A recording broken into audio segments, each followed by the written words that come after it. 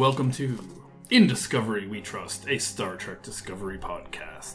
This week, we are discussing Such Sweet Sorrow Part 2, the season finale. My name is Ethan, and I'm joined, as always, by Kevin. And the season is done. The season is done already, which is hard to believe that we're already 2 seasons into this show. But 2 seasons of this show equates to 1 full season of one of the other ones. So that's true. Yeah. No, episode number-wise, you were right. Yeah. So we have a lot to discuss. Yes. Maybe because I know we both feel that we have a lot of nits to pick. Mm-hmm. Maybe it would make sense to start off with things we liked about the episode. Okay.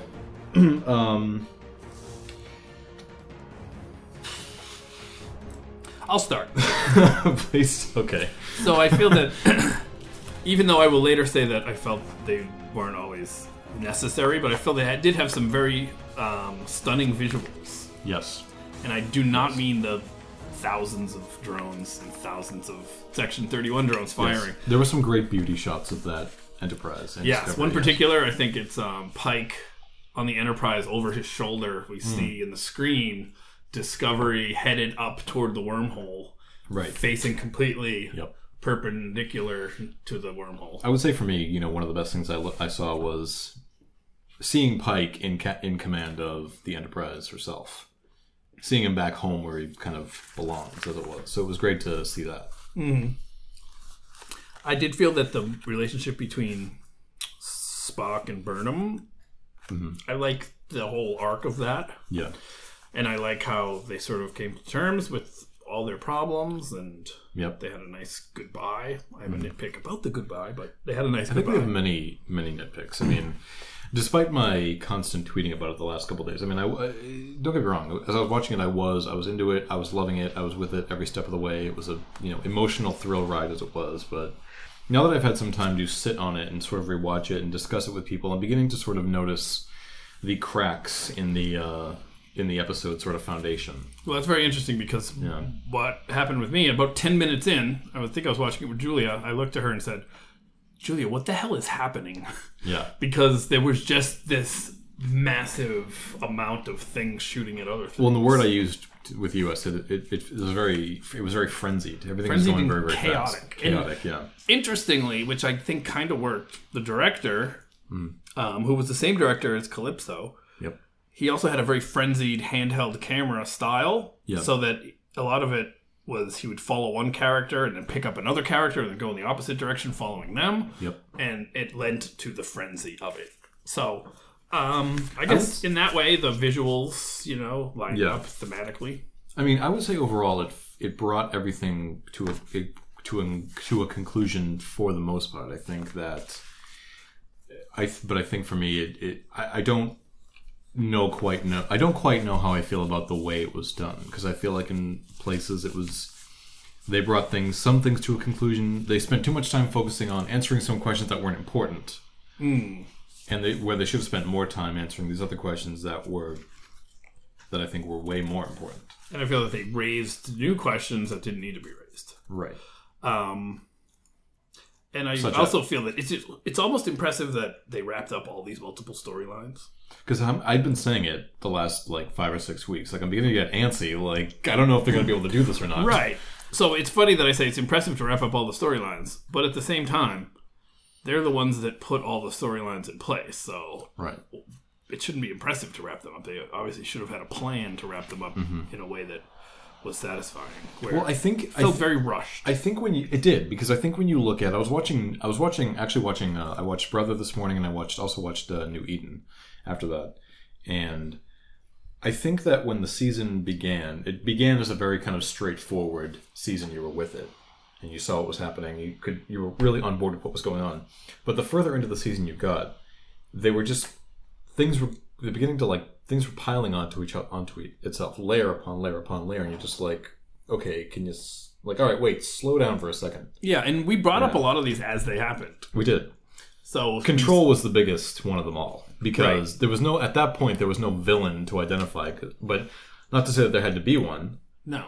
But and then we got Control. I would say it was more like the Red Angel was kind of quote unquote villain, but or it at was least like the mystery. The mystery of it. It was the mystery behind it, and so yeah. So then we did spend a long time. I mean, this is maybe more of a topic for our season 2 wrap up episode, but we spent a lot. Maybe a little bit of that in this, but yeah. Yes, we spent a lot of time on the mystery. Who is the Red Angel? Right. Right. Like paced well, getting little clues here and there. Yeah. Find out it's Burnham's mom. Mm-hmm. And then there's this other side mystery, equally important, of the signals. But it's brought up like 3 weeks ago. Which no one seems to ever talk about. Right. And then when we finally hear it talked about, they have it solved. Mm-hmm. And I guess Spock solved it off screen. Right. And just filled us all in. Like, oh, it's totally Michael. And everyone's just, okay, yeah, Michael. But the thing is, they said it was Michael, but then when Michael's mother came through, nobody was like, wait a minute, I thought you said it was Michael. Well, they did. They mentioned the fact that mothers and daughters share but they said RNA. But they said it wasn't exactly the same. Right. We said their RNA is the same or something. Yeah. I don't know. I'm not a biochemist. That's why I thought, like, when her mother came through, I'm like, remember I said, I'm like, maybe it's just Michael. Yeah. Her mother's age, and it just looks like, Yeah. But here's another thing. To what end? That could have very well been an older Michael. It wouldn't have mattered. Mm-hmm. Like, the mother part didn't add anything. I don't think. Right. Well, except to throw us off and make us think, oh, well, it's not Michael. Wait, it is Michael? Well, I don't know if I want to do, in terms of conversation points, I don't know if I want to do a Red Angel thing and just jump to random spots. But let me just say it now and get it out of the way, because you did kind of bring it up already. But the idea of there being a second Red Angel, that's Michael.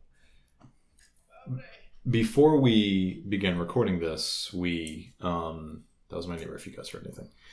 Before we began recording this today, we were watching it again just beforehand, and we were watching the end of it when Michael's having that conversation with Spock when he says there's no time. Oh no, it wasn't that one. It was before that. I'm sorry. When they finally realize what these signals mean, and then Michael's jumping to all the various points. Mm-hmm. The first place she goes is to the USS Hiawatha, which is in the first episode of the season. Yes. And she sees herself. Remember that? And then I paused it. I paused it, and I'm like, wait, stop. I said, I just found a problem. Here's what it was. So when later on in the season, when they lure the Red Angel out, Michael has to be in distress.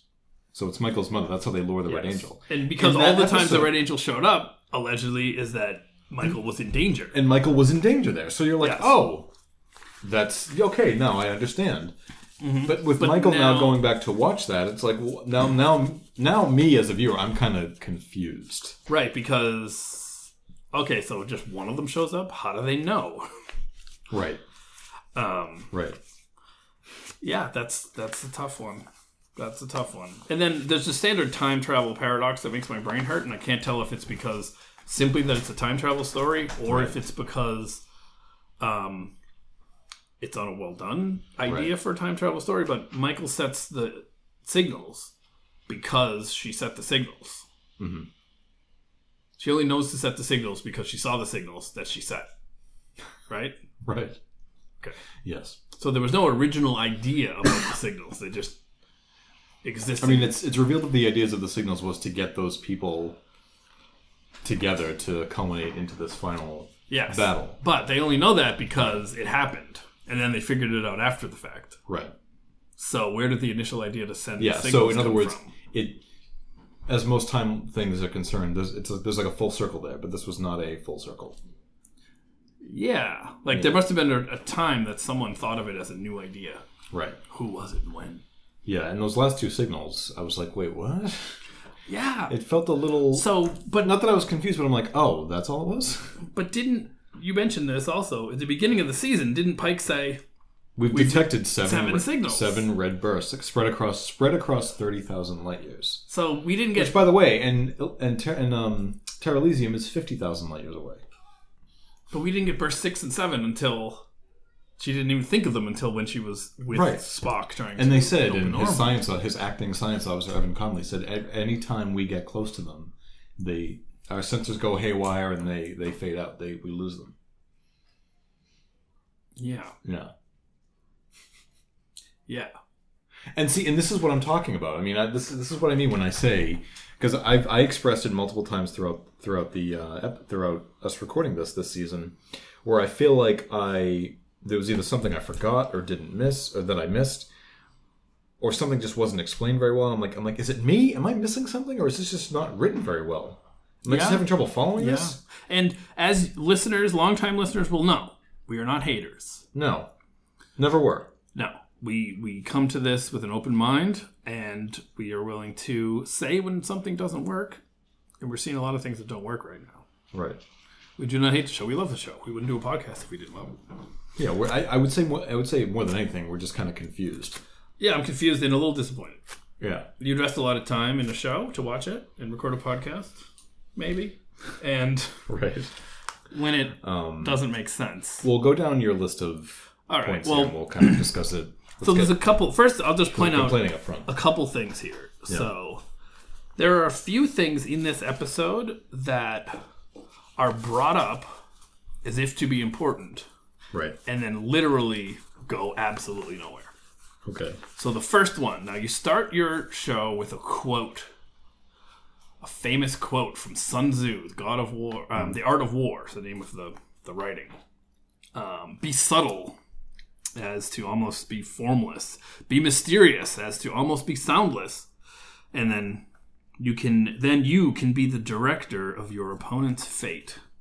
Mm-hmm. So Saru says that. Giorgio's very impressed. Now, my thought there was, okay, now that quote is going to inform something they do later.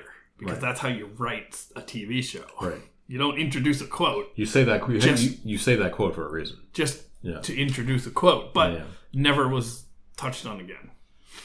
That's one. Another one. Our queen friend comes and says, I've figured out how to take out the drones. They have refracted lattice shields. You have to hit them from the front and the back simultaneously to destroy them.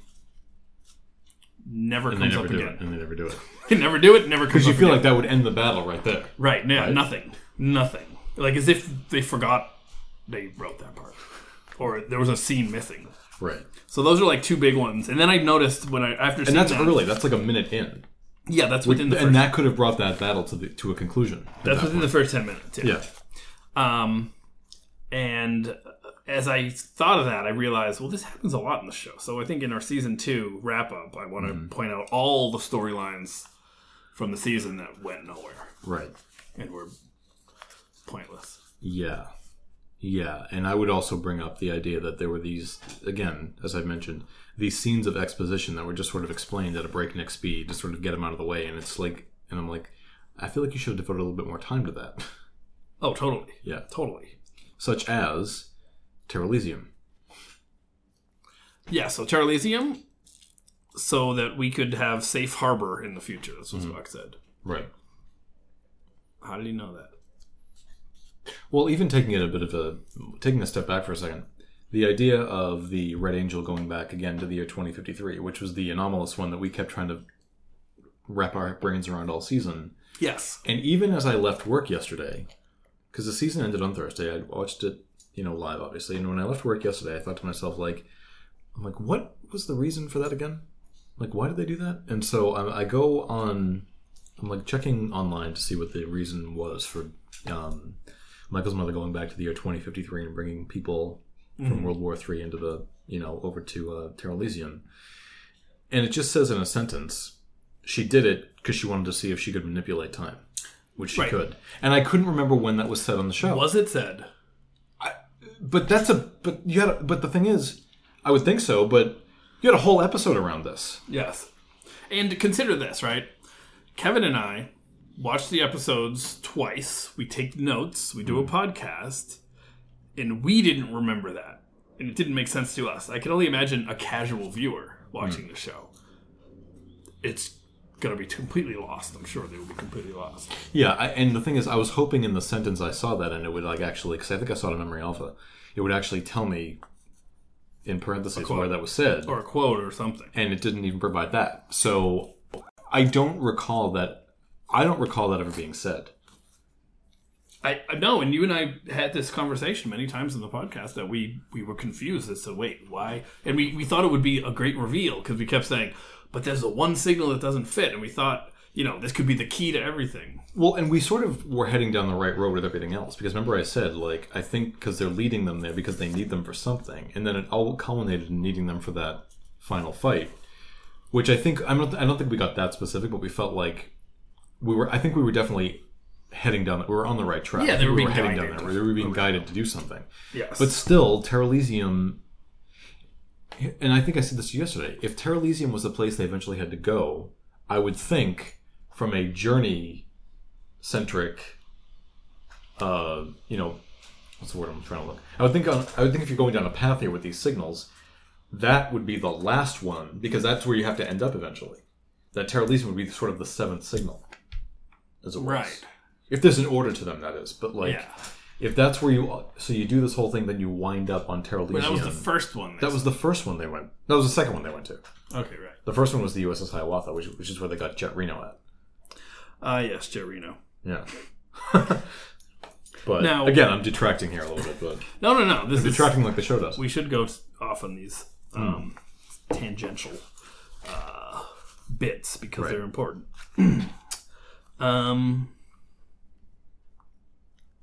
So we had Leland. Yep.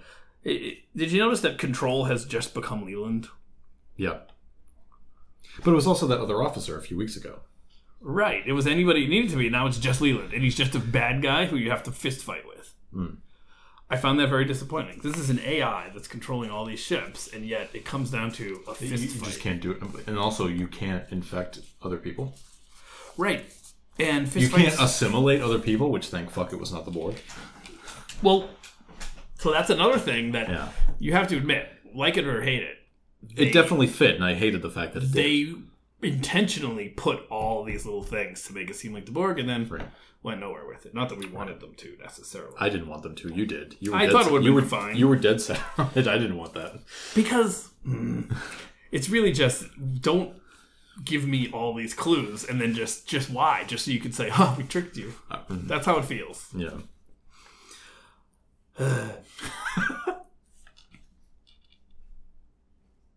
So Leland goes aboard. I don't even know, man. This is me throwing my notes at the microphone. Oh, come on. Don't, I'm sorry, but... No. All right, Leland comes aboard... Just keep it up. I mean... Leland comes aboard Discovery. You can't give up on this halfway into recording, for God's sakes. Out of frustration. Because we've never had this before. Okay. Leland comes... I know. Leland comes aboard Discovery. Is it the Leland point or just all of it?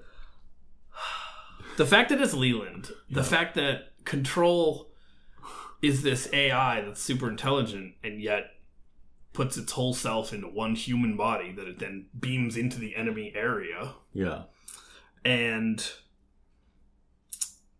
it's an AI. Can it just duplicate itself? I don't know. It just doesn't make sense to me. Yeah, you would think so.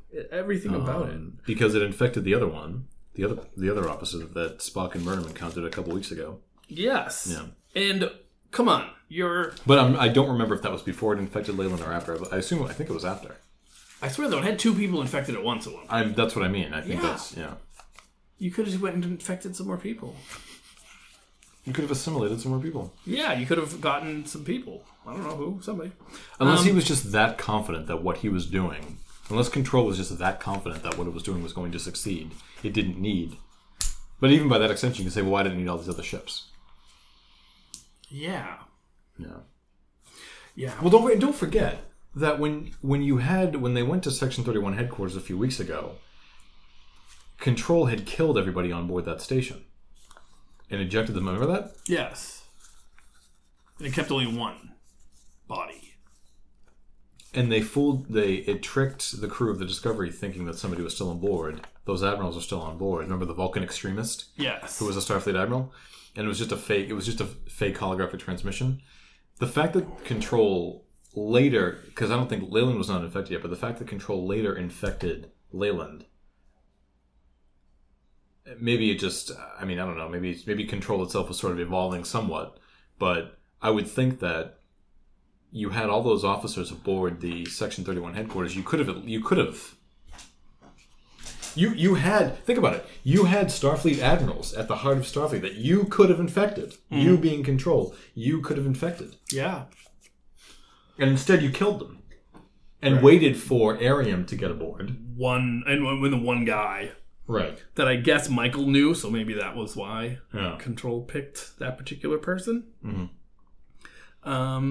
And also, this is an AI. Why did this AI not play the long game? This AI could have infected someone, stayed in that person for years until the moment was right. That they got assigned to Discovery or something. Yeah. They could have done any number of things. So, yeah, like, from Control's point of view, is it imminent?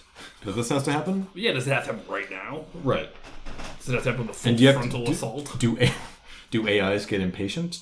Can AIs get impatient? Right. Yeah. Now, there's a bunch of things about we'd say we're not going to complain, but, I mean, we're not. We're asking questions. We're asking questions. questions. Okay. I'm going to ask questions. Complaining is us saying, well, this is stupid. We're not saying that. I haven't said that yet. Not yet. I mean, you already have. Off before recording. So, yeah. There was then the fist fights. And I talked about this, 2 weeks ago? And I said the fist fight was the most boring thing of the whole season. Yeah. So we got another fist fight. No, it was a shootout. Shootout, then a fist fight. This fist fight was incredibly boring. Yum, yum. I have that right here. I'm trying to resist that. I did like that, though. Oh, my God. So I have a bunch of things that I hated, and that was one of them. Oh, here comes the complaining. But I'm not going down the road you did. But you liked it, so that's good. We have never really complained in the past, so I think we're okay if we're gonna complain. Yeah, no, it's totally. I mean, we've pointed out things that kind of didn't make sense, but we've never just piled on like this. Mm-hmm.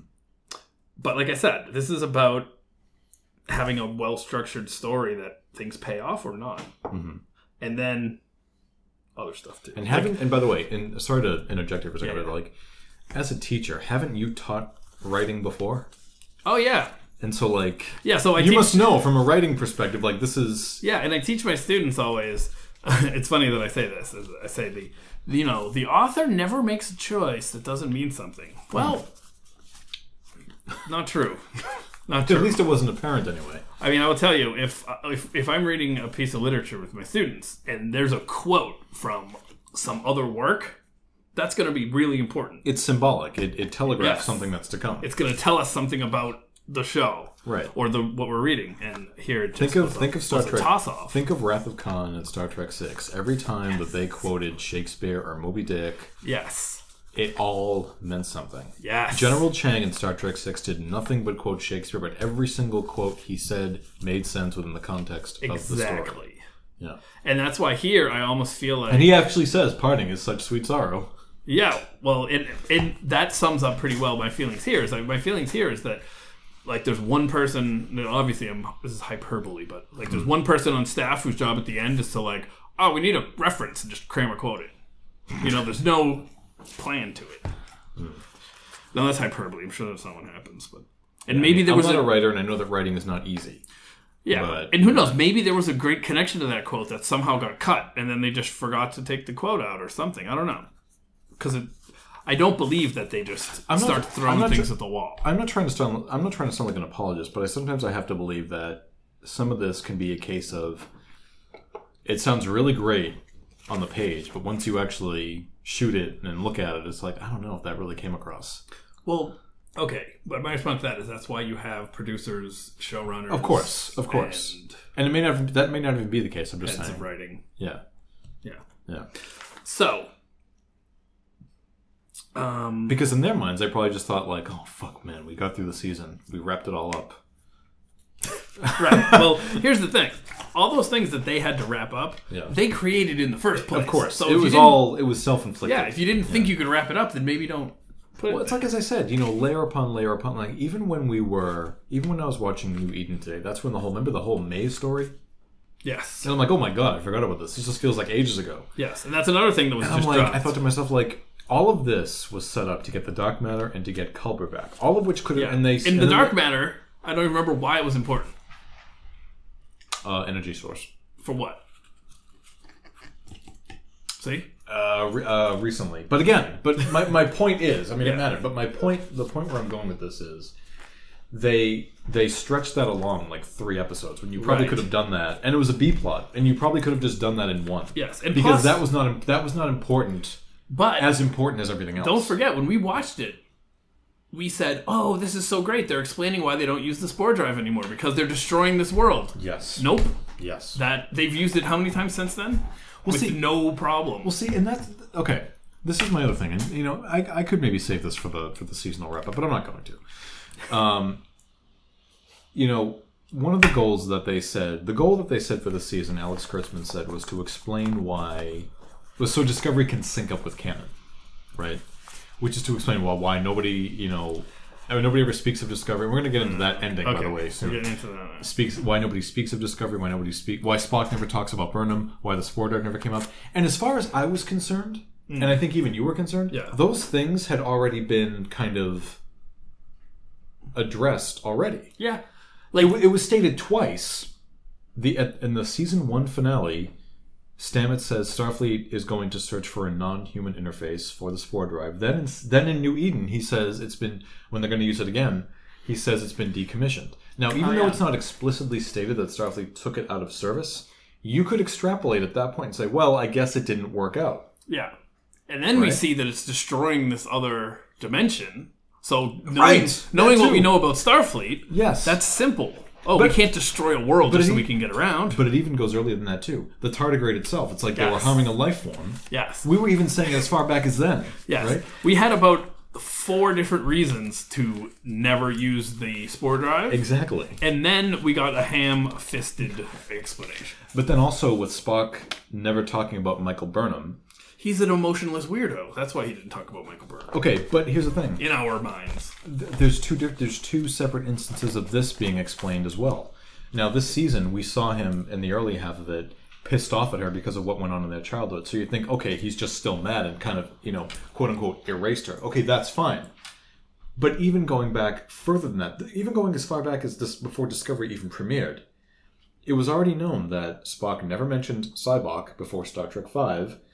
Spock did not say that Sarek was his father until he came aboard the Enterprise and journeyed to Babel. Yes, he'd already been on the Enterprise for a little bit. And all of these various sci-fi news outlets used those 2 examples as ammo to say, yes, it's okay that Spock has a sister that he never spoke of because of those 2 examples. Like I said, he's an emotionless. So it's like, as far as I was... So I felt that those 2 things were already answered anyway. Yes. So then, but... Just in case, you didn't pick up on that subtlety. Yeah. It's now punishable by death, I guess, because that's what treason's punishable by in America. Anyway. Actually, okay, can we spore jump to that portion of the episode? Spore jump? Okay, because hold on. Stamets is locking in. The saucer section is spinning. Because this actually comes into my notes with this that I brought up. Because I was also, when I got up this morning and I was having my coffee, I was browsing a lot on Trek BBS and having a lot of conversations about this. So I think that everyone agreeing this, now we're talking about the end. I'm sorry that we're jumping around. We do that anyway. We're talking about that ending where they're all saying that nobody can discuss Discovery, its technology, the events experience. Right, because, and Spock gives a reason. And that's just fucking ludicrous. But hold on. Here's the reason he says. Because, now I hate the way he says it, but he says, because there is a regulation that Starfleet personnel cannot participate in historical events, which I assume means they are not supposed to travel in time. It's like if you ever happen to be time traveling. Yeah, so, but why he didn't just state time travel? He did. So, because of that one thing, what is the rule? I'm sorry, what is the rule? Yeah, were you just about to say what the... Oh, I'm sorry. The law is. I don't know what the law is. Well, regulation, sorry. Well, no, what I was going to say was... the fact that they can't talk about the ship, its crew, that's just fucking ludicrous. In my opinion. Well, right, because especially knowing that the reason is because someone may use that to figure out time travel. But we're kind of led to believe that Discovery and its sister ship, the Glenn, both had spore drives. They were kind of special ships. Oh, yeah, why didn't they mention the Glenn? Not every other ship, not every ship in... Well, the Glenn's destroyed. Well, right, but are people allowed to talk about that one? I have no idea. It's not in the regulation. But this is the thing. So, this is what I wrote. It says, It's as if space isn't vast enough and Starfleet is sprawling enough that it makes sense nobody talks about the ship, Does the producer Kurtzman, Alex Kurtzman, who wanted to address this issue, does he think that Kirk just sat there and started name-checking every ship in Starfleet? Or something like that? Well, as we know, some fans think that's what should have happened. Does he think that, do we think that the universe should only revolve around 5 ships or so? Right? Mm-hmm. Like, Burnham says, like 4 episodes ago, there are 7,000 active ships in Starfleet right now. Okay? Last season, when we first saw Discovery in Context is for Kings, it was already stated that was a brand new ship. All right? How many of those ships in Starfleet do you think even know about Discovery, even care about Discovery? Are they keeping tabs on Discovery? Are they watching its every move? Right. And I don't think everyone knew that it had a spore drive. Right? Didn't Pike not know about the spore drive until he got there? Right. I mean, the spore drive was pretty secret. It was pretty secret, and not only that, but when you think back to the first season, and even leading up to the end of this season, how many times did you see, not counting the Enterprise, how many times did you see Discovery with another Federation starship? Like maybe twice? Yeah. And it was brief? Mm-hmm. So... And then I don't think there need to be any explanation as to why Spock never talks about Michael. Yeah. He never explicitly says he doesn't have a sister, and there aren't really any instances in the original series or even in the animated series where it would have been necessary for him to even bring her up in the first place. And as we know, he doesn't offer up a lot about his personal life. No, and not to the emotional circumstances of his relationship with Michael and the fact that he was cruelly stopped from joining her at the last minute are more than enough reason for it to be something he's not comfortable discussing. Especially since he wants to cut off emotion, he obviously would get emotional if he starts talking about Michael. Their only task was to sell us on Burnham's existence being a good idea in the first place, and they already succeeded at that, I thought.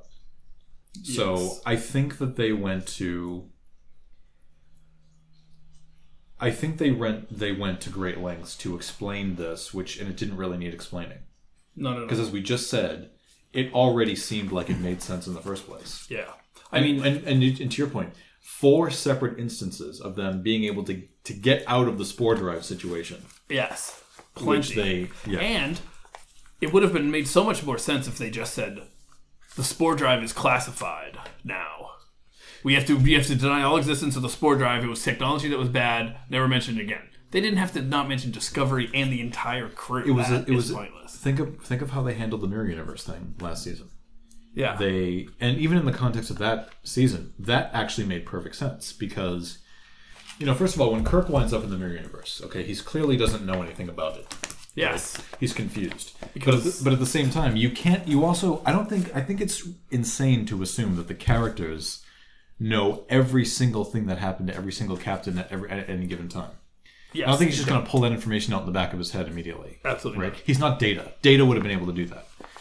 And so when they get back, they classify the existence of that to everybody else. Because I like that what Sarek said. He said, because there was a war going on, and it was like, what if you found out that somebody you lost exists in another part of in another universe, in another reality? Oh yeah. And you would try to go.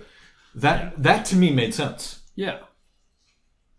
I mean, you didn't have to classify it in the first place, but in the context of the war happening, that made perfect sense. Yeah. And again, and many reasons not to use the spore drive. And that was another reason for the spore drive, because look what happened. Yes. Yeah. Even though I know Lorca kind of did it, but still. And they also could have a thing just where we don't want this to fall into our enemy's hands, so we have to classify it. And it kills this other dimension that Starfleet doesn't kill. Think of the course of Trek. Think of how many transporter malfunctions there have been, how many holodeck malfunctions there have been, but yet those 2 technologies are continued to be of use.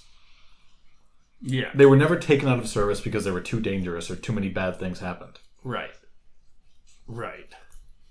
Yeah. So wait. Now I'm confused. What is the actual reason they don't use the spore drive? Because all they said was... Because they need Stamets as a human interface to operate it. He was the one who did it the entire time. They were going to have a non-human interface. He said Starfleet was going to try to search for a non-human interface. Because what Spock said was... Because it's illegal... And he said that at the end of last season. Yeah. Well, here's the thing. What Spock said...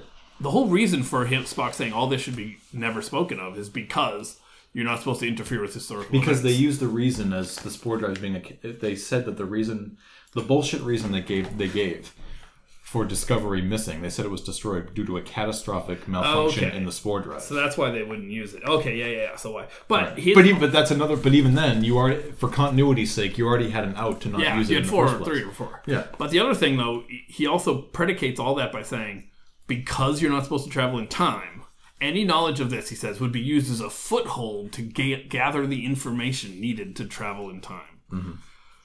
Which the spore drive has done. Like, I made the joke earlier, and I said, well, why couldn't they just say, hey, remember that ship Discovery that didn't time travel at all? Well, it didn't, but, it had nothing to do with time travel. It puts in mind a thing from Voyager, because Janeway time traveled multiple times, and she came across something called the Temporal Prime Directive. And the Temporal Cold War, don't forget. So the Temporal Prime Directive is actually, I just thought of that now. That's probably what that directive ends up being. Well, he said that one was already on the books, though. Spock. Temporal Prime Directive. Yeah. But you're not introduced to the idea of the Temporal Prime Directive until Voyager comes along 80 years later. Okay. Well, we did wind up seeing the Starfleet Time Police in Enterprise. And on Voyager. It's different people, but and on Voyager. Did they wear the rubber suits? Yeah. Oh, cool. Kind of, yeah. Yeah, so... Yeah, again... Yeah, I don't have anything more to say about it. We're complaining a little. I think it's okay that we're complaining, because I think we're just uncovering... We're peeling back this onion and just finding question after question after question. Yeah, and plus it's like... like I said, this is all framed as like we were on board before you had to ham-handedly explain it all. Right. Well, like I said, I think the season started off very... You were with it. Like, it was straightforward in the beginning. But as it kept going, they were just adding continual layer upon layer upon layer that you were beginning to lose track of what was actually... Like, okay, what is the goal here? We got to find out what the Red Angel is. We found out what the Red Angel is like 4 weeks ago, but then we found out there's a second Red Angel. Then you find out about this control thing and don't forget 5 weeks also, ago. And the big reveal we had at the end of one episode. Don't forget, Leland, you're responsible for the death of Michael's parents. That came out of nowhere. Right. It led to her mom being the Red Angel, which also kind of led nowhere. All right, let's continue with your notes. Okay. All right, that was a good one. Yeah, it was a good one, though. All right. So you mentioned Yum Yum. I just think that was a terrible line. I thought it was funny. And also, my other note here, and Jet Reno, I just wish that she would stop talking at a point. Get off my ass, sir. All of it. Now, but here's the thing. I recognize that all the characters that I had these complaints about are female characters. Mm-hmm. So I recognize this may be my male or my, deep sexism I don't even know about. But, man, I just wish that they would stop with the smart alecky little jokes and whatnot. Yum, yum. Give or take, it's fine with me. Either way, it doesn't matter. What? The smart alecky jokes. I could take them or leave it. It didn't matter. Okay. So, at one point, they get some backup in the battle. What do you think of that? That was cool. I enjoyed that. Actually. Yeah? Yeah, I kind of enjoyed it. Okay. I take it you did not. Well...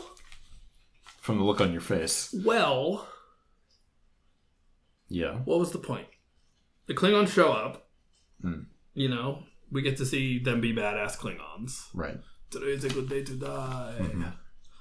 I have blood. Ha ha ha. I love blood. Well, because that's how you found out what each signal meant. They were all the signals appeared in all these different places because they needed to come and help with this battle. So it could all culminate in them coming into the end. Yeah, but if I saw that either the Kelpians or the Klingons played some crucial again, or the Bowel fighters. Yeah, well, the Bowel fighters were the Kelpians in the fighters, though. Right. Yeah. Which we did. That's interesting. Mm. There's a short trek in there somewhere. But so let's say there was a critical moment when the Klingons think of Return of the Jedi. Hmm. No, not Return of the Jedi. Think of Star Wars: A New Hope, right? Mm. Luke's in the...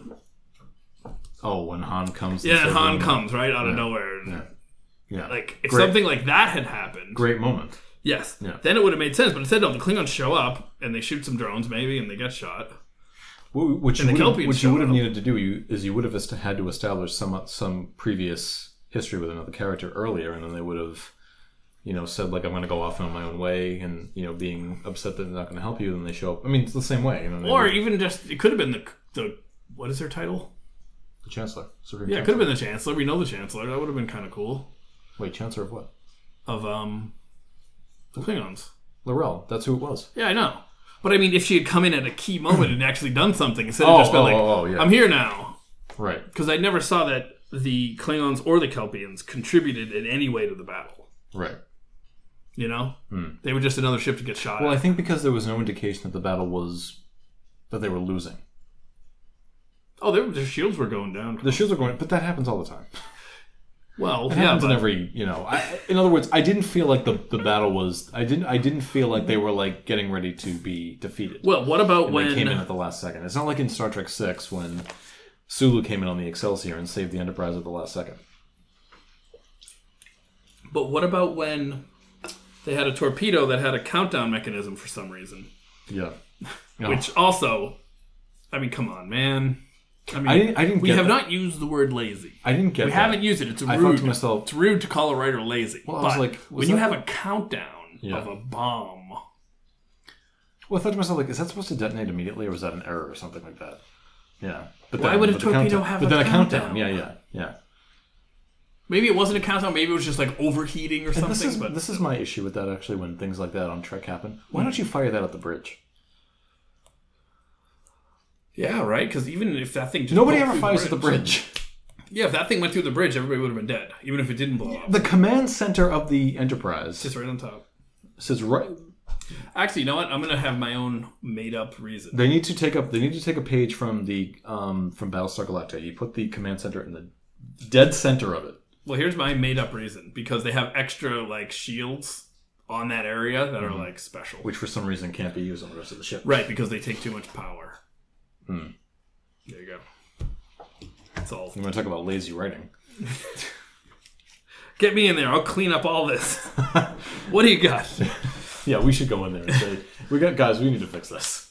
Well, you want to talk about that moment with Cornwell? Yeah, so we get Cornwell. And you physically demonstrated. I physically demonstrated. You physically demonstrated it for me. So we put on the episode, and after she shut the door, bravely sacrificing her life, I had Kevin pause it. And then in his living room, there's this doorway out to the hall. It's an archway, yeah. So I went out into the hall, and I demonstrated how you could stand in the hall and reach your arm around and grab that lever and pull it down. Right. And let's say worst case, you get your arm chopped off. It's better than dying. And she could get an augmentation. But even then, when she pulled it down, I think there was enough time to roll underneath. Yeah, she could have done Indiana Jones on it. Right? Yep. Or, my other thought was you get a roll of duct tape. Mm-hmm. You tape it around the top of that lever. You stand on the other side, and then you pull it.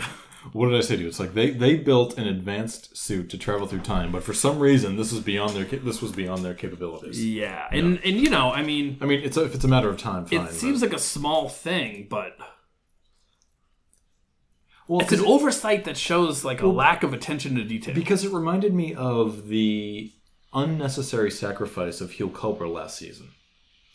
There was I don't think there was any reason for that to happen, and because Hugh's back to normal, right? Right. What was the point of it? If it was done purely out of shock value for the time. I mean, it puts me in mind of the Star Trek trilogy of 2, 3, and 4. Okay, what happens in 2? Spock dies. What happens in 3? The Enterprise dies. By the time you get to the end of 4, both things are fully restored and back to normal. Yeah. So it's almost like, why did you do it in the first place if it's just going to wind up... Well, okay, but Culber is not Spock. I'm not talking about how they're viewed as I'm just saying, just as a writing mechanism in and of itself. Well, we know why that happened. I'm not talking about their importance. Yeah, but we know why that happened. Because Nimoy didn't know if he wanted to come back. Right. So they had to kill him. Mm-hmm. Just like when Han was put in carbonite because Harrison Ford didn't know if he wanted to come back. Right. So that's what that's about. I don't know. I still think In other words, there was no sort of everlasting. There's no sort of everlasting impact to it. You killed off Tasha Yar. She stayed dead. Denise Crosby did not come back next season, back in that position as if nothing ever happened. Yeah, well, it made... Well, because it ended the relationship of Stamets and Hugh Culber. Oh, wait, no, it didn't. No, it didn't. They're back together. Briefly. Yeah. No, I don't know why. And we even said it every time. I mean, we liked the characters, but we sort of felt like their whole arc was... We didn't... They're just kind of... Well, see, and that's what the whole... And that was part of the whole May plotline, was to eventually get Hugh back. But you spent a few episodes trying to do that. Yeah. And then it was kind of interesting that Hugh came back and then he didn't want to be in the relationship. And Stamets was... That was cool. Right. And even their breakup scene last week was cool. Mm-hmm. And now... Never mind. Well, I think it's because Hugh realized that he was faced with potentially losing... Oh, yeah, I understand all the reasons. I understand that, But it was cooler. In some ways, it's kind of shitty. Like, oh, you're going to die. Oh, let's go back, Yeah, I liked it better when it was sort of like a really well-written breakup scene. I think it would have been better if the two of them ended up going their separate ways, at least for a while. Yes. You know what's kind of strange, I just realized?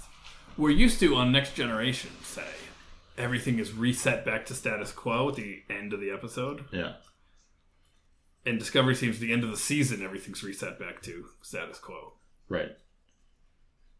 Well, think about it, because Hugh said that he wanted to go to the Enterprise, right? Yes. That was his plan. That was his plan. But if he had decided to stay aboard Discovery because he wanted to be with Paul. But what if he didn't make it to the Enterprise and now he's stuck on Discovery? And just over time, obviously for next season, he's now stuck there with the rest of them in the future, and then you could maybe do a little bit more exploring, and then maybe eventually get them back together. But or what I would like to even see, it's like he's trying to break up with Paul and get away from him, but now he's stuck with him. Yes, now he's stuck on the better. And then the tension, right? Yes. I hope that Stamets wakes up and says, "Because don't forget, thank you." Because don't forget, that would work too. Because don't forget, in the early part of the season, Paul said that he was accepting a teaching position at the Vulcan Science Academy when this was over. Well, I think that position is going to be filled in 950 years. But what I'm saying is, so you would have had an instance of two people trying to go two separate ways, but now they can't because they're stuck on this ship in the future together. And then that brings them back together. That would be so much better. Oh, man. See what I mean? Throw my notes again. Don't throw them on the mic. It's going to make a noise. How else are they going to know I'm throwing them? You crumple them up and you just say. It's going to make a noise. The listeners, I want you to know I did that for you. All right. So keep going down the list, please. Well, now it's just getting weird.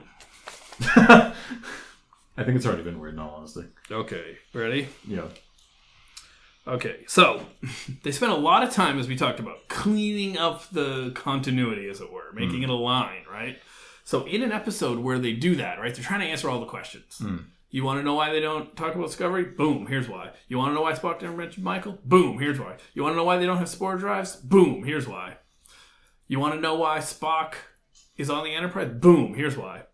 But then they introduce these little things that I can only call R2 units that go out on the Enterprise and fix it when it gets hit. Right. So, where were those in Wrath of Khan? Even in... Now, it seems like a small thing, yeah, but it just goes to show this lack of attention to detail. But those things didn't even need to be there in the first place. Right. And it's a lack of attention to detail because they're cleaning up everything and then they introduce another thing. So it just shows that, I don't know, for some reason, it seems like they're not looking at the big picture. But those are one of those things that you think to yourself, we've seen the Enterprise get mortally wounded in films and other episodes and even other ships. And it's like, if you had those, none of that would even... Yeah. I hate to say it. Because that was weird. I'm starting to sound like a Hater's Corner a little bit, but it just belies... No. The difference between this and Hater's Corner is that they just bitch about the show in general. We're legitimately finding things that we're questioning. That's true. And we're paying to find them. And not complaining about it. Pay to complain. It just shows like a lack of looking at the big picture because at the same time they're doing all this plot work to explain away everything that doesn't fit. Even the holographic communications. They introduce a new thing that now has to be explained away. The holographic communications twice, by the way, which the first time was fine. The second time, you're like, okay, you said it last week. You're like, all right, it's fine, I get it. What are we going to get? A short trek where number one says, oh, we got rid of those ship-fixing robots. A short trek of her pulling them out of the... I mean, it seems small, but it just shows they're not thinking. The thing is, I went back and watched the original series. There are a couple of episodes where you see that communication happening. It's bad special effects, but you see it happening. Holographic? Yes. Oh, okay. Yes. Maybe but Scotty tried to put it back. But here's the other thing. I still think the Enterprise could have had it. Kirk just didn't use it. Yeah, because what's the point? Well, that's... Or maybe just don't give them... I have an oven. I never use it. Or maybe just... They could have even just said, like, all their stuff could have been on screen, and they could have just been like, oh, we don't have those.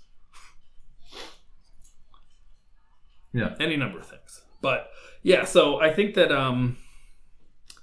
it's disappointing, the level of... And I think number one's first statement of that is meant as sort of a joke. Yes. Right? It's just sort of a wry nod to the audience. Right. But obviously... We don't need a reminder of it. Now she's just telling the joke again. But obviously the writers... and the showrunner have decided that it's important for them to make everything line up.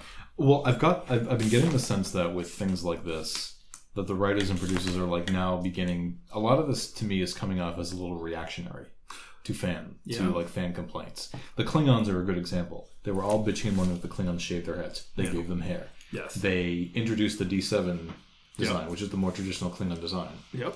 By getting rid of the old ones, like what they had last season. So why didn't they mention the spore drive? Well, here's why. Why isn't this show set in the future? Now it's set in the future. Right. All of it. A lot of it feels extremely reactionary. I hope that's not true, but that's how it seems. And I wish they would just take the time to, use the time period that the show is set in as a vehicle to tell some stories. Like they were really honestly getting some. I really think they were getting somewhere this season with the time period they were in. But it wasn't until the last, I really want to say this all kind of cropped up in the last 5 episodes or so. Right? Okay, the Enterprise was redesigned, the interior looks a little bit different, but it's still the same. And okay, it's fine. It's okay. It's fine. And so it's I don't... yeah. I don't know. All right, now here's another one that I might get into some territory, but I felt that it was... they seem pointless. I think I know why they did it, and I hate to even say it, but I'm going to say it. So, there were 2 scenes that I call Georgiou gets a friend, and the Admiral gets a friend. Right. You know what I'm talking about. Georgiou gets the breather woman. Yep. And Admiral gets number 1. Yes. And they have these super awkward scenes. Mm-hmm. And I hate to say this, but I feel like they were just we need to make sure we pass the Bechdel test. Mm-hmm.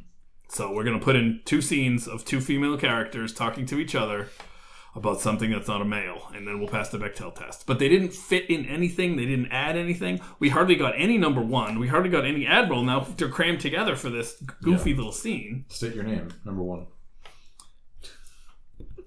Yeah, so that felt very strange to me. And I don't mean to harp on the sexism.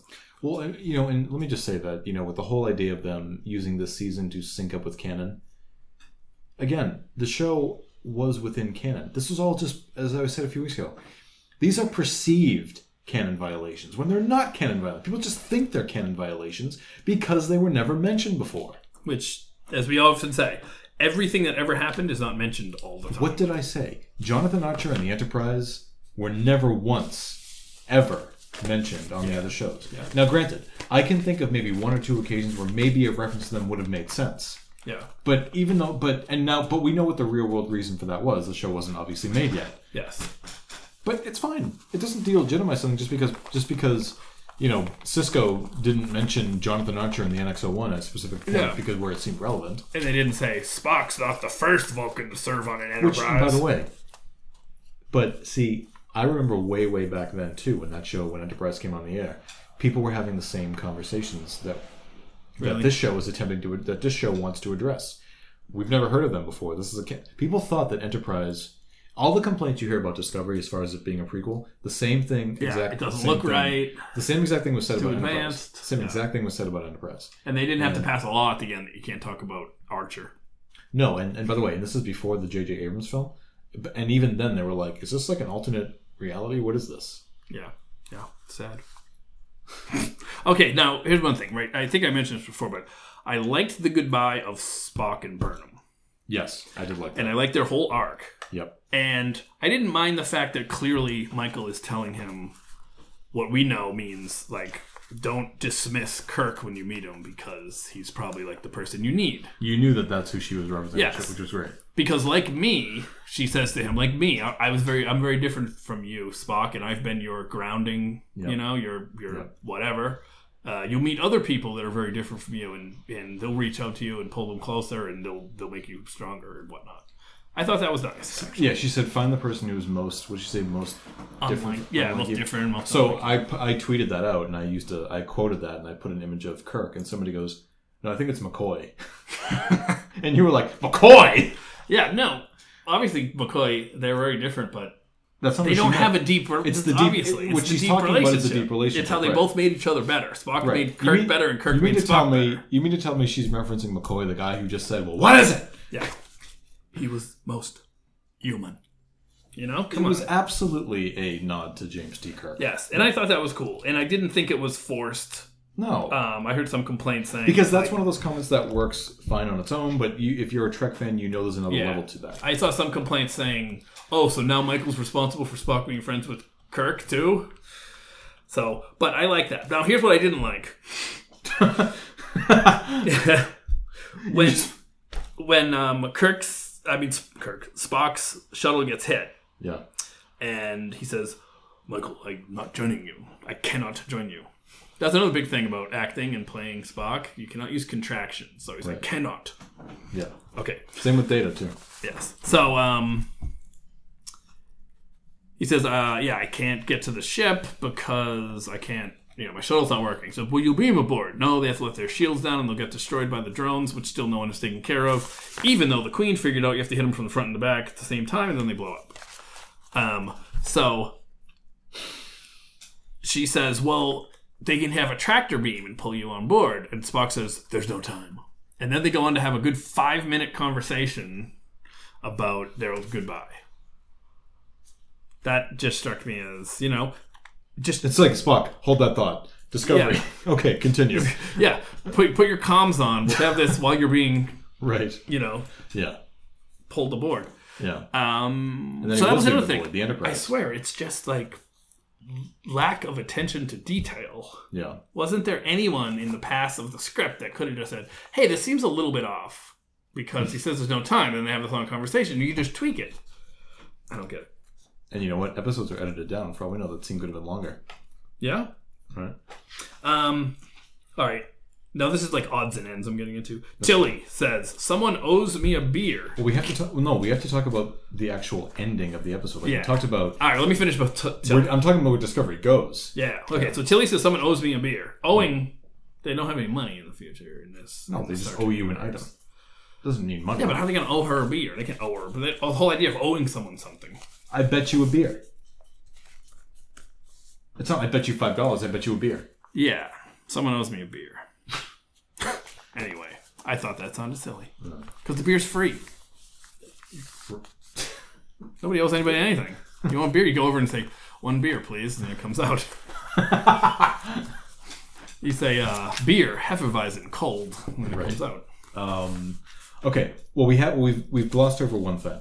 Okay. Now, we talked about the extreme ending of the episode, but we didn't talk about what actually happened to Discovery itself. Now... Oh, yeah. It went into the future. But here's the thing. So, we talked about this. We said... Oh, yes. They've opened up the wormhole. Okay, Michael's heading toward the wormhole. Discovery's right behind her. And as they're heading towards it, you hear Giorgio, who has now neutralized control. Yes. And remember now, why are they going through the wormhole? To go into the future. Why? Oh, yeah. They're going... Yeah, exactly. You're quoting me now. The reason they go into the future is to avoid getting found by Leland and Control in Section 31. Yes. Leland is now... They have to get the the sphere data away from Leland. Correct. Leland is now Control. Leland is now dead. But then to your point, so Leland is now dead. Now at no point nobody says, "Okay, stop." Yes. Also, let's just consider that they didn't kill Leland, right? Right. They were going into the future and bringing Leland with them. Uh-huh. They did not eject him into space, which is what they probably should have done. No. Right. And the whole idea was to leave him behind, or leave Control behind away from him while you go into the future. And instead, they brought Leland. Now, as far as they knew, he was going to be alive when they went through. Right. So they were bringing Control, the sphere data, and a means of time travel. Right. All into the future, which... So it can still happen now. So what would have happened was Control would have... Let's assume Control It was still alive. Could have taken over the ship, gotten the sphere drive, taken the suit from Michael, and then went into the past and done all the things it was going to do anyway. Right. Yep. But here's something else too that we need to consider. When they evacuated Discovery at the beginning of the last episode, yes, the sphere data was defending itself. Remember, they could not destroy Discovery. Yes. But this week she was able to put it in the spore drive. But the thing is, remember? But hold on. The thing is, though, if that's the case, Vision or not a Vision, Discovery had its shields up. The Enterprise couldn't even destroy it with its torpedoes. Mm-hmm. So that would mean that Leland can't get on board. Well, remember they put down the shields to beam. No, but what I'm saying is, when they evacuated Discovery and the intention was to destroy it from the beginning of last episode, and they couldn't, they said the sphere data is protecting itself. Yes. So, to me, that means that Leland wouldn't be able to get to it because the sphere data was protecting itself. Well, then it would have come down to who could protect themselves better, the sphere data or... But even then, he wouldn't have been able to get on board to retrieve it. I don't believe... I mean, he couldn't even bust through glass. Well, that was spore drive glass. Don't forget this other tidbit. Somehow Georgiou was able to separate the sphere data from Discovery and place it all into part of the spore drive. Mm-hmm. So, wouldn't that protect itself from that? I mean, I don't think the sphere data knows the intent of the person that's trying to move it around. Yeah. That's all. Right? Before, no one could touch it. No one could do anything to it. And now suddenly Georgiou's able to just, I'm just going to stick it in the spore drive. And then Control was not able to find it anywhere on the ship. Because obviously if Control... She had it. It's like, hey, come and get it. Really? No, that's where you're going, right? Oh, yeah. Yeah. Because I'm sure... But then, could you have ejected that into space and destroyed that little thing? Well, no, because I think she moved it into, the system of the... I didn't think it was a physical thing. I think she just moved it, if you moved it to, your hard drive from your whatever. Right. Yeah. Your external hard drive from your hard drive. Yeah, I got one right too. Yeah. Because otherwise, there would have been no fist fighting involved. Control could have just beamed aboard, plugged into a console, gotten the data, and then beamed out. Yeah. Well, what worries me about the ending of this is them going into the future. It's that, and again, to what I was saying earlier, a lot of this feels very reactionary. Yes. I feel like, and now don't get me wrong, I do love Discovery a lot. I think it's a great show. I've been thoroughly entertained by it. Yeah. I think it's one of the best Trek spinoffs since the beginning of beginning of last season. But I feel like the show really scrambles to find its footing.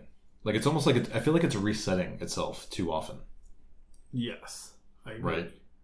And them going into the future, 950 years into the future, is it's extremely. It's. I mean, it's them. They've said it. It's them freeing themselves from canon, which for some reason to them, that's having to adhere to canon is a problem.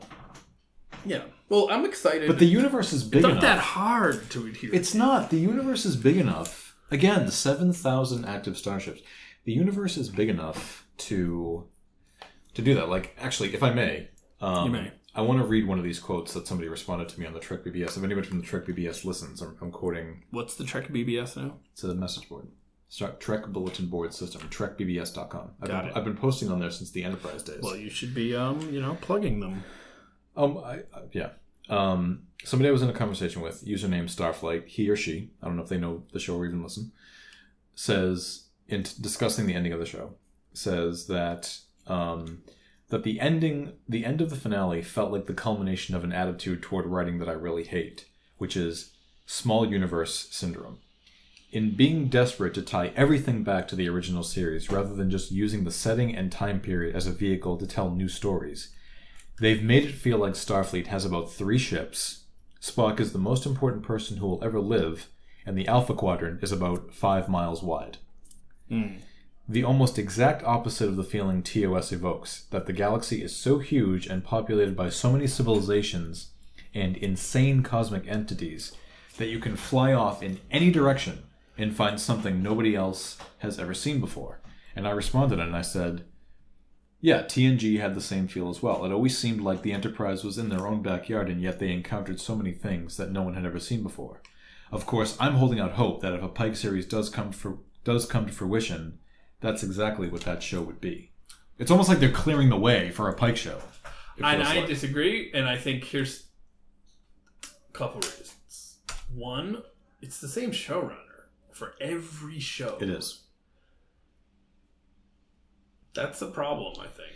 But see, them throwing Discovery out of time, to me, delegitimizes the ship and its characters.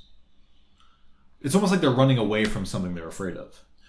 Instead of staying where they are and making a name for themselves.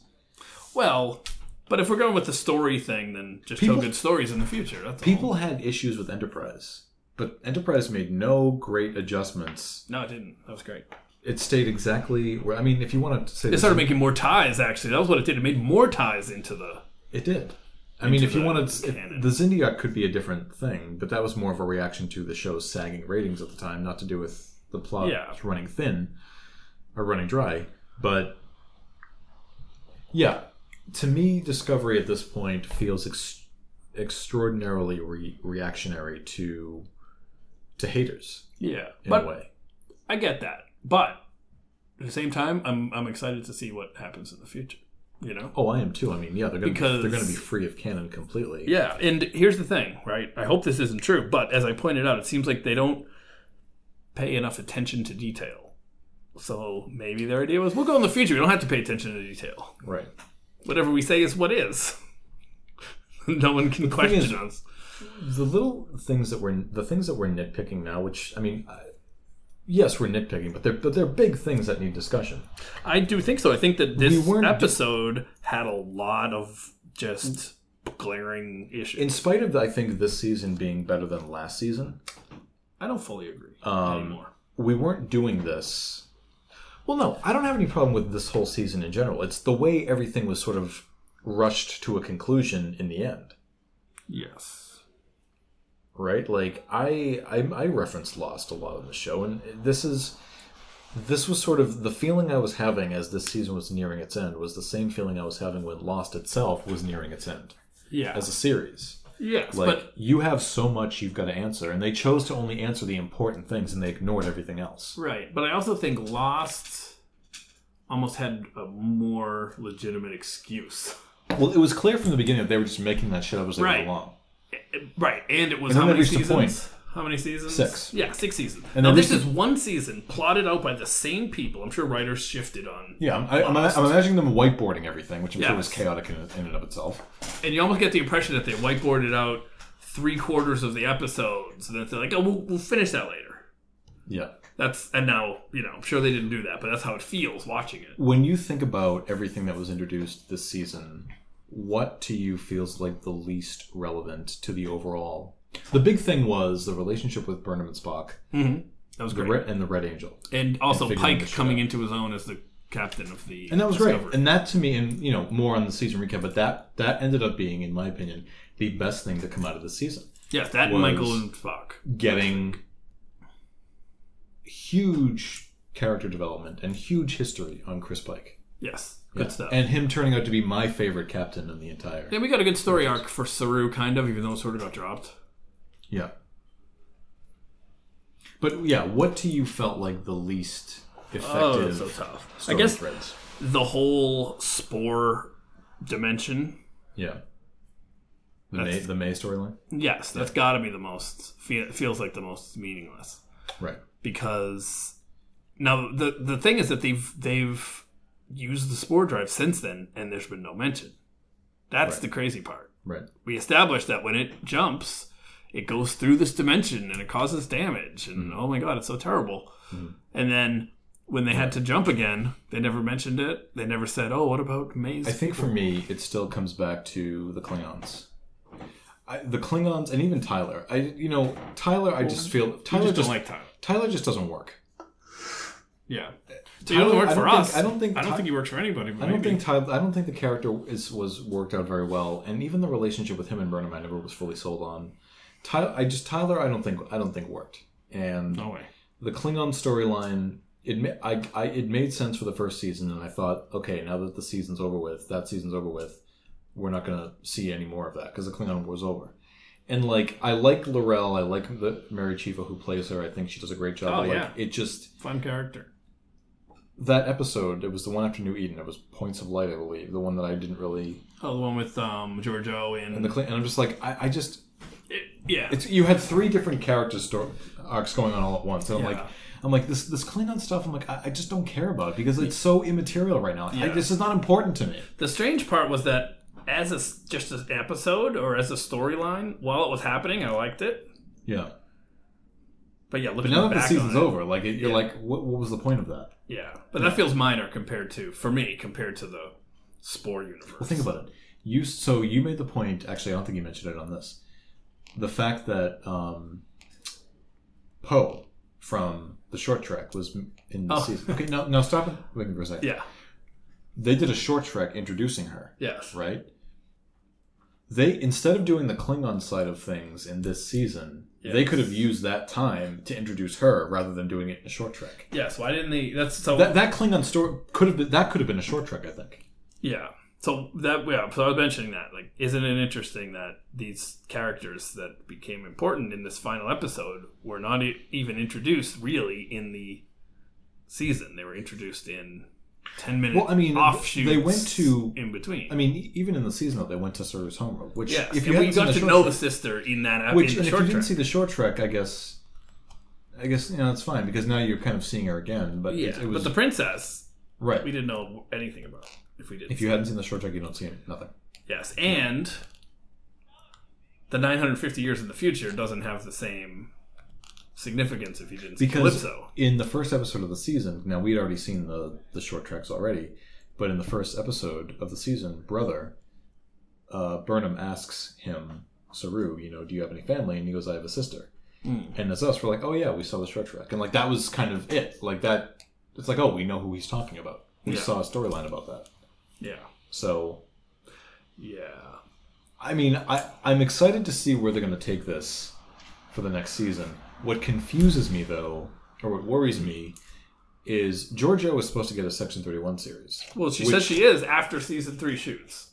So, yeah, so it makes you wonder. The actress says she is. I don't know what Georgiou thinks. So, oh, sorry. Yeah, I'm sorry. I said Georgiou, didn't I? Yeah. So that tells me that at least Georgiou is going to get back. But what I'm afraid is it's the problem with advertising the next Spider-Man film before the Avengers Endgame comes out. It is. It absolutely is. And what I'm afraid of is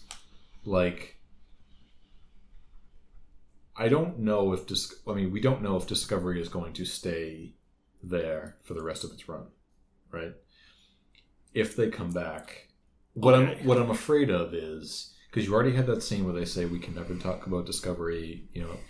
If Discovery comes back, are they going to come back before any of that takes place? Yeah. Or I got an even better one because they're going into the future, and I have to imagine the technology gets so advanced they're going to be able to come back somehow. So here's the deal. There's a big meeting of Starfleet at the headquarters in San Francisco, right? Yeah. Discovery comes back in time into the orbit of Earth, right? And they see it, and they're like, "Oh, what's that ship?" And then Spock and Pike are there, and they're like, "I don't see a ship. What are you talking about? I don't see a ship." And so you think they're just going to be... That's it. I don't know. There's no ship there. Yeah. So they can't come back. The people can come back, but the ship can't come back. Oh, yes. Fine. Yeah. But... Well, that could tie into Calypso, like, again. Exactly. Because my initial thought was, is it Calypso? Do they just send the ship itself into the future and they don't stay? No.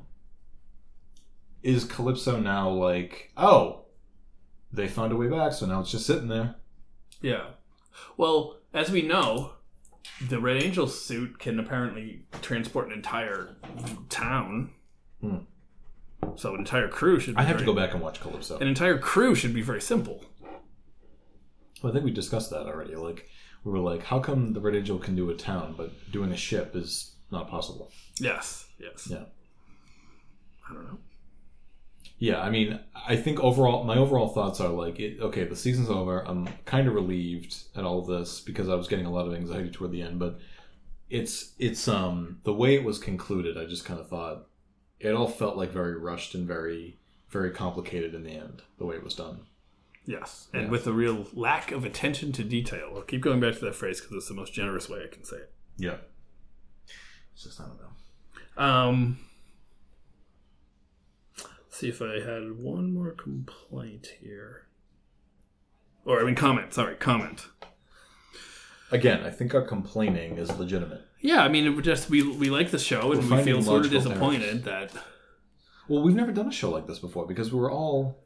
We generally liked it. Yeah, we have little complaints here and there, and I've probably negative. We loved the way last season ended. I remember I said that. I'm like, that's how you end a season. Yeah. With the Enterprise and Discovery nose to nose like that. I'm like, that was amazing. Yeah. Oh, yeah. So one of the things is that I did not like the fact that we got our wrap-up this season was not with our Discovery. Oh, good. I do want to talk about this. The wrap-up was with the Enterprise.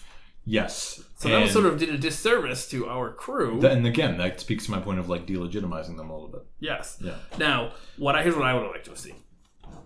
Yes, repeat and I already said this. So me, all right, here we go. Starfield. Whoop. Hole opens, Michael goes through, ship goes through, right? Yep. Oh my god, they beam Michael on board, right? Status, blah, blah, blah. Where are we? Oh, blah, blah, blah, we're here. What year is it? Oh, it's this year. We were sensing a ship approaching. They're hailing on screen. Put the thing on screen, and it's something surprising or shocking. And then hard cut, end. I don't know what it would be. A Borg vessel. A Saint Bernard wearing a Starfleet uniform. I think, it would have been something, it could have been something like they found out they didn't wind up where they thought they were going to go. I mean, kind of like, again, the same way the mid-season finale last year when they wound up in the mirror universe, but you didn't know that that's where they were. Yeah. It ended with them going like, where the hell are we? Yeah. That was a great cliffhanger. Yeah. Another thing they could be in a possible future, right? It could be anything. They could make it anything they wanted. Mm-hmm. And it could be, who knows? I mean, the Klingons control the universe or anything. You could do anything. I got to go back and watch Calypso again for reference. I kept meaning to do that, but I got to do that because I feel like that short trek contains some more clues. Yeah. Here's one question. Do you remember, is the ship in Doctori Alpha? No, it is not. No. Well, that's the only good. reference point we get is that Kraft wants to return to his wife and child on Alcor 4. Okay. Well, we have to assume is specific to that episode. Doctori Alpha must be where New Eden is because that's the safe harbor. Yeah. So that must be where they're going. And that's where Michael Burnham's mother is. Yes. So... And it would make sense that they would not stay in one place when they got to the future. Right. So it'll be interesting to see because some of the things to consider are what is the state of affairs in the galaxy. Right. And even Discovery itself is like, that ship's been ravaged with damage. And now we're 950 years of ship technology advancing. It's going to be obsolete. Right. Even with a spore drive. I think it definitely sets up... Or not. Who knows?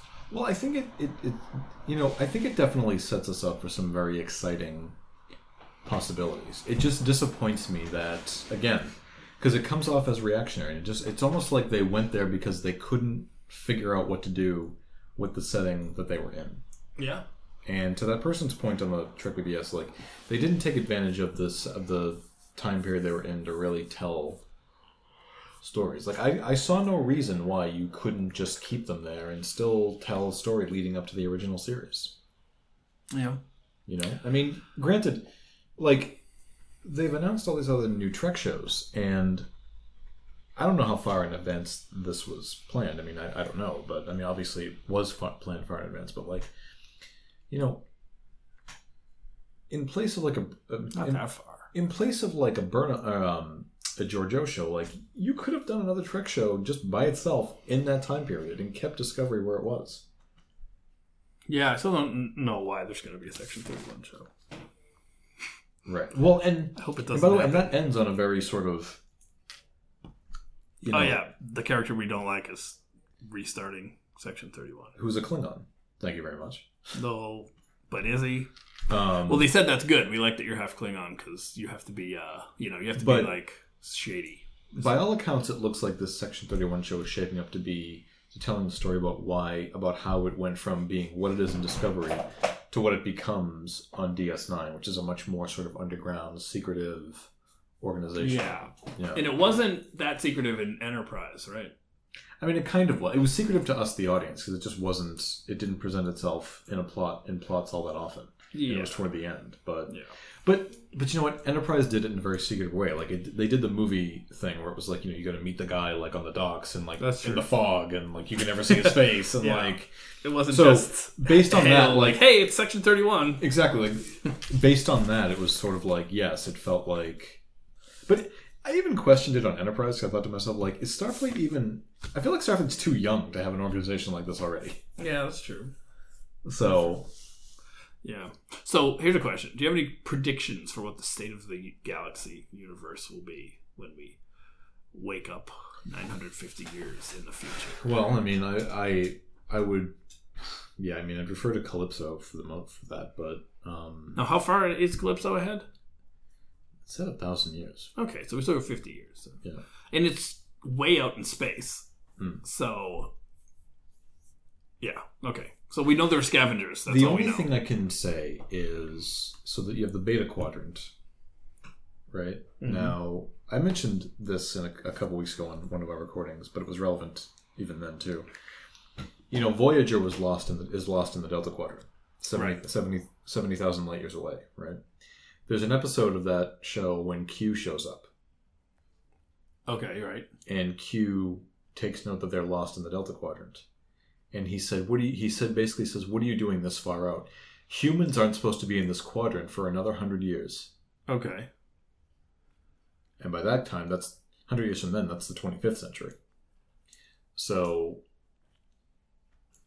just going off of that, I mean, I would assume that that humans have reached very far out into the galaxy, have colonized very far out, assuming that's still a thing. Okay, right. Yeah. So you're saying there's kind of not much left that humans haven't gotten to. Basically, I mean, the Beta Quadrant is the Beta Quadrant's been talked about. The Beta Quadrant is part of Federation space, just not all of it. Okay, right? Because it's a big quadrant. There are 4 quadrants: Alpha, Beta, Delta, Gamma. Gamma Quadrant is where the Dominion is. Mm-hmm. So, I think it's too far out for me to even guess what we could see. That's why you have fun with it. Well, yeah, and for instance, I'm excited to see what they do. But again, I'm just sort of I'm sorry they couldn't take full advantage of the. Here's a good one, right? Okay, picture it: Starfield. Yeah. Discovery appears. Michael and Discovery, they beam her on board. Ship approaching. Hailing on screen. You are prisoners of the Third Ferengi Empire. Oh, God. That's your cliffhanger, actually. Let's do that instead. That would have been good. Quark's on there. What else? He's very, very old. It could be anything. That's the thing. It could be anything. It could be anything. Yeah. It could be anything. I mean, this is a area of Trek we've never ventured to, and that's what makes it exciting. Mm-hmm. But again, I'm disappointed at what it took to get us there. Yeah. So, I'm trying to stay positive about that aspect and just say, well, it's interesting that we're going to see this crew through so many different things. It comes off to me as a show that couldn't quite work its premise out, and they just said, fuck it, let's just, that it comes off that way. Well, but okay, so here's my defense of it, right? Isn't it too bad that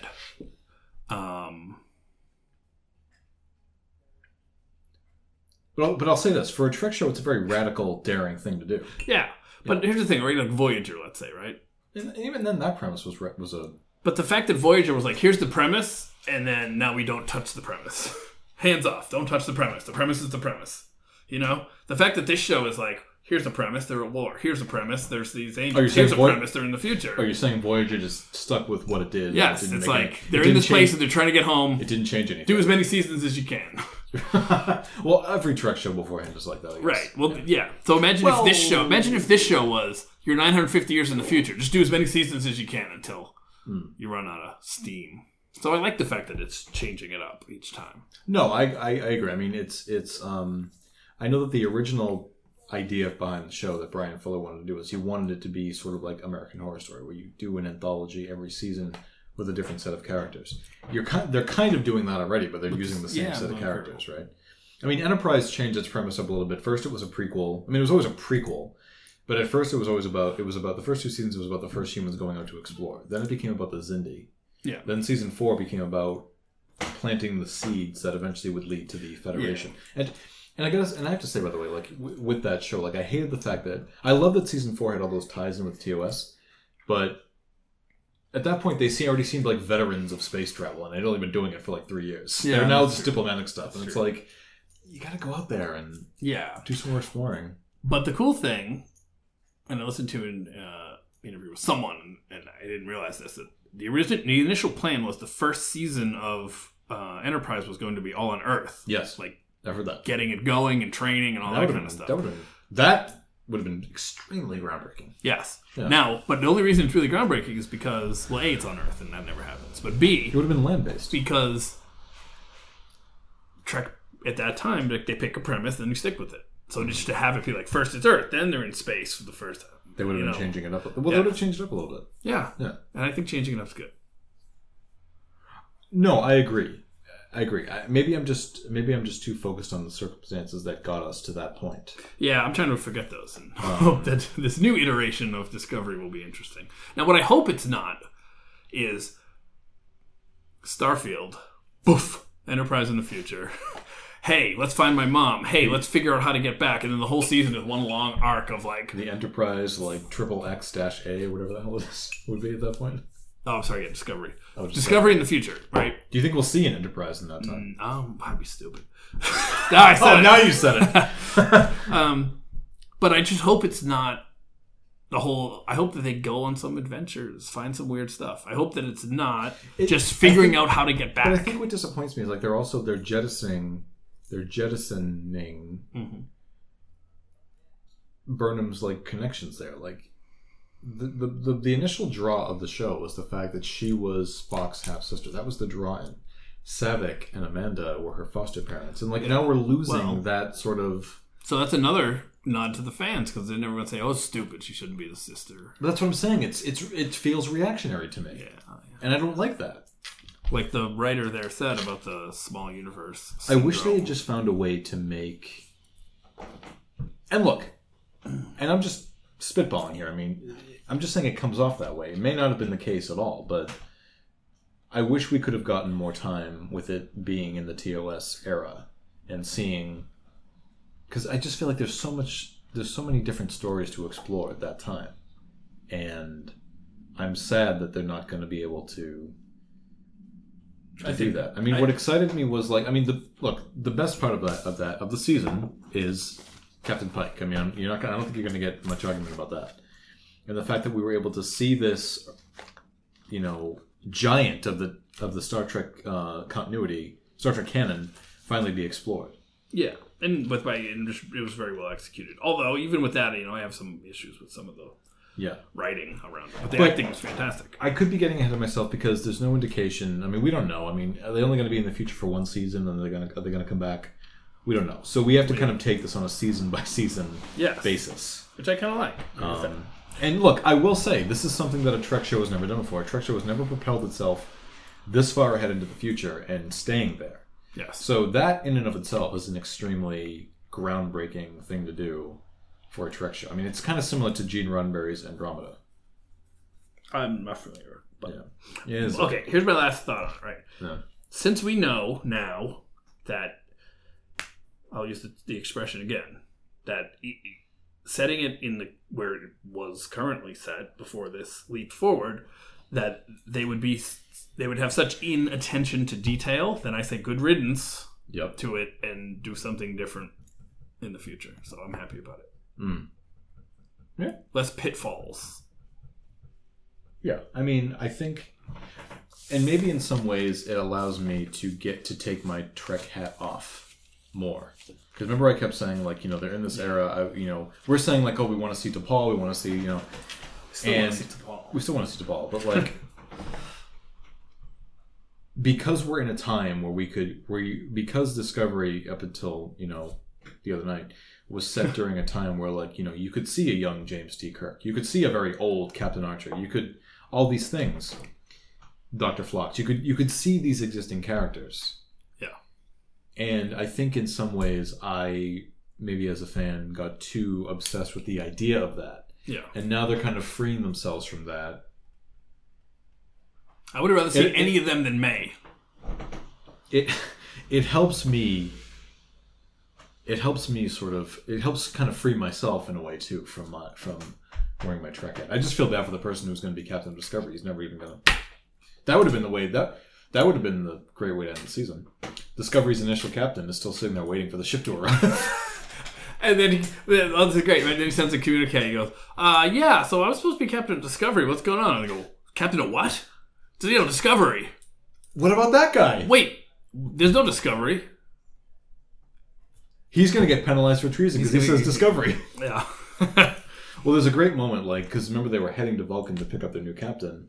Then there's that scene later this season when Burnham's on Vulcan piloting a ship and she's about to land, and it would have been funny, like, somebody's like, do you want to maybe pick up your new captain while you're here? Like, yeah. Oh, that's funny. I love that. I was supposed to be Captain of Discovery. What's going on? They gets arrested. It never arrived. Yeah, what the fuck's up with that guy? that person's probably going to be in trouble. Yeah, the ship with the spore drive? They kick down the door. Yeah. Haul him or her away in handcuffs.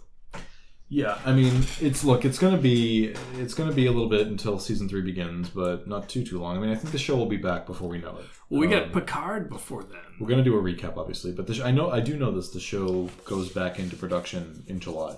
We have Picard before then.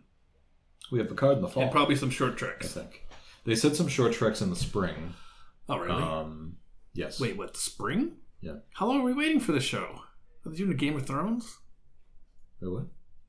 How long are we waiting for this? How long are we waiting for what? Oh, they're not going to air in the spring. They announced them in the spring. No, they're going to air sometime in the spring, they said. So that means we're waiting an entire calendar year for short treks, and then... No, it's spring now, meaning it's going to come soon. New short treks are coming soon. There's not hardly any spring left. What do you mean it's April? Spring doesn't end until the end of June. So you're saying there's going to be new short treks like within weeks? That's what they said. Spring. Okay. This is. Do you think I meant next spring? Yeah, I thought they were going to do a Game of Thrones on us. No. Okay, that was close. No, because season 3 starts shooting in July, which means that. So extrapolating from that. So when are they going to do these short treks? They probably did them already. Oh, cool. Okay. I don't know. All right. Sorry. I would assume they filmed them at the same, shortly after filming. Well, that better let us know what the state of the, state of affairs. Well, I know that one of them is going to be. I know that they said one of them is going to be animated. Because don't forget we have that Lower Decks one coming too. Series, yeah. Yeah. So these short treks don't necessarily have to do with Discovery, do they? No. That's right. Well, see, and that's where I think. Could be a Picard. We could get a Picard short trek. Yeah, the short treks are not necessarily tied to Discovery. They've just been tied to Discovery up to this point. Yeah. But you could do a Captain Pike short trek. You got that Enterprise set built already. You do a Picard short track. Actually, hold on. Before we go down this road, the one last thing to talk about in this episode is it ended the way I thought it was going to end, with him coming out looking like Spock in his regular Spock drab. And I got to say, as soon as he came out, I'm just like, I don't really see the resemblance. I said it all along. I liked him as bearded Spock. I said it all along. He's too handsome to be Spock. He's too handsome to be Spock. But I did like his console, right? His console has this little thing that he leans into. Exactly. I love he walks over, he presses a button, and that goofy spiral thing comes up. Yeah. You were like, did you think that was going to show up? I'm like, I honestly never thought of that, to tell you the truth. Because it just is always going. And it was just like, here's the one cool effect we get to do in 1961. I would say in terms of the Spock, the traditional Spock that we know, wearing his uniform and everything, I think that Zachary Quinto looks more like him. But I liked Ethan Peck's rendition of Spock as with the beard. I liked him as the pre-Spock, as it was. Yeah, I believe that was a younger Spock. And he's a fine actor. I'm sure he could do the Spock too. Yeah. Remember I said to him, like, I don't think his sideburns are right. No, they weren't, because they went down as like a rectangle or like two parallel sides and then a point, when it should come out as a point completely. Right. That's fine. People can change their sideburns. With Pike's were a lot closer to the traditional Starfleet sideburn. Right. But that was cool. I mean, but either way, it was cool that we saw that. I did like number one doing like that double take when he came out on the bridge. But no, the thing is, we found a new moon. We're supposed to be getting some short treks, but and I will say that Alex Kurtzman has already said that he's aware of the want for a Captain Pike series, and I was thinking about this morning after I woke up. It's like the first thing I think of when I wake up this morning. Even if we don't see a full-on Captain Pike series, right? Like, there's no reason why we can't do like at least see like a limited series. A short track would even be cool. But there's also, I don't know if we said this last week or not. So these last two episodes were shot back to back, right? And they could easily have been a movie. Right. Whatever happened to TV movies? So they could do like CBS should do TV movies. A made for CBS All Access movie about Pike. I mean, that would be very cool. Just to kind of satiate the whole, like, I think that'd be a good way to test how it does. Yeah, and then they're offering something else on their service instead of just TV shows. Yeah, I mean, maybe it wouldn't be best to jump right into a series, but at least test the waters a little bit with either a short trek or, a movie. A 2-hour, a movie would be great. A movie would be stupendous. Yeah. So, just a, standalone adventure movie. That I would look forward to a lot. But because he has to be freed up to play Bruce Wayne. We were saying that we think that if that were to happen, if a Pike series were to happen, it has to be like TOS. Yes, it would have to be individual, goofy aliens, weird little morality tales. But even when this episode ended last night, it ended with them on the Enterprise. I even said to him, like, wait, so... Yeah. Because remember we were watching it, and they were playing this almost like ominous music, and we're like, why are they... Yeah, that was so weird. It was so weird. Yeah, they're waiting for him to say engage or whatever, and take off. It was and then they play ominous music, and then they cut to each character's face. It was so bizarre. Giving like a weird look on their face. Oh, and my wife Julia pointed out something very interesting. They had that alien on the Enterprise, and she pointed out that it looks just like a demon from Buffy the Vampire Slayer. Did you notice though that when they pulled out from the bridge dome, just like in the cage when they pull in? Yeah, that was cool. But when it ended, I'm like, wait, is this where season 3 is going? Is it? Right. You know what it almost reminded me of was less extreme, but the finale of Enterprise, where you had the Next Generation crew, and it's like, wait, aren't I watching? I mean, Enterprise? You could say in some ways the Discovery crew's premise has been fulfilled. What do you mean? Like, it could have ended with them right then and there. Oh, in the future, yeah. Their story, like, their story's over with now. Yeah, that's true. And we can focus on somebody else. But that's true. But do you think it's that CBS was not bold enough to go with Fuller's vision? I don't remember what the reason behind it was. They got scared. I think it was just they weren't bold. I think they wanted to like try one thing first and see how it does. Yeah. But I want to know more about Fuller because it seems like he doesn't last in any of his. He's not on American Gods? No, he's not on American Gods anymore. Great. The first season was so good. Yeah. Well, he was dividing his time between, and I guess like he was dividing his time between Discovery and this, and I guess he was also at odds with the network over who he wanted to direct the pilot. He wanted somebody, and the network wanted somebody else. For Discovery? Discovery, yeah. So I think they were kind of at loggerheads a lot creatively in the beginning. And that's what I hear usually with him. Yeah. I wonder if that's him as being difficult, or I wonder if it's just like he has a certain expectation and the networks are, trying to cut corners or save money or something. I mean, he's still credited as the co-creator of that show, so he's still getting... Oh, yeah, you can't take that away. He's still getting paid for it, I'm sure. Yeah. All right, I think we need to wrap this up. We do. So, yeah, we'll be back again with a sort of more in-depth recap of the season. Yeah, we'll be back with a review of the Deep Space Nine documentary. That's not until next month, though. I'm just letting them know. Giving them hope. And then, yeah. A hope that is logical. So, yeah, I mean, well... Laying this out further is that even though Discovery has ended, yeah, we're going to come back. We're going to recap the season. We never really recapped season 1, but whatever. We're not going to recap it. No. We're going to discuss it as a whole. We'll discuss our thoughts on the season. Yeah. We're going to do whenever those short treks come, we'll talk about those. We're going to talk about the DS9. Yep. What we left behind. And also, most likely some special episodes because... Mm-hmm.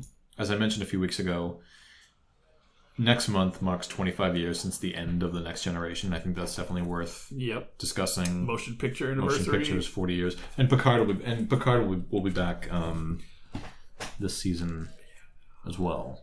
This year as well. So they say. I suspect we won't know more about that until Comic-Con. Maybe. Or maybe we'll get a short trek about it in the spring.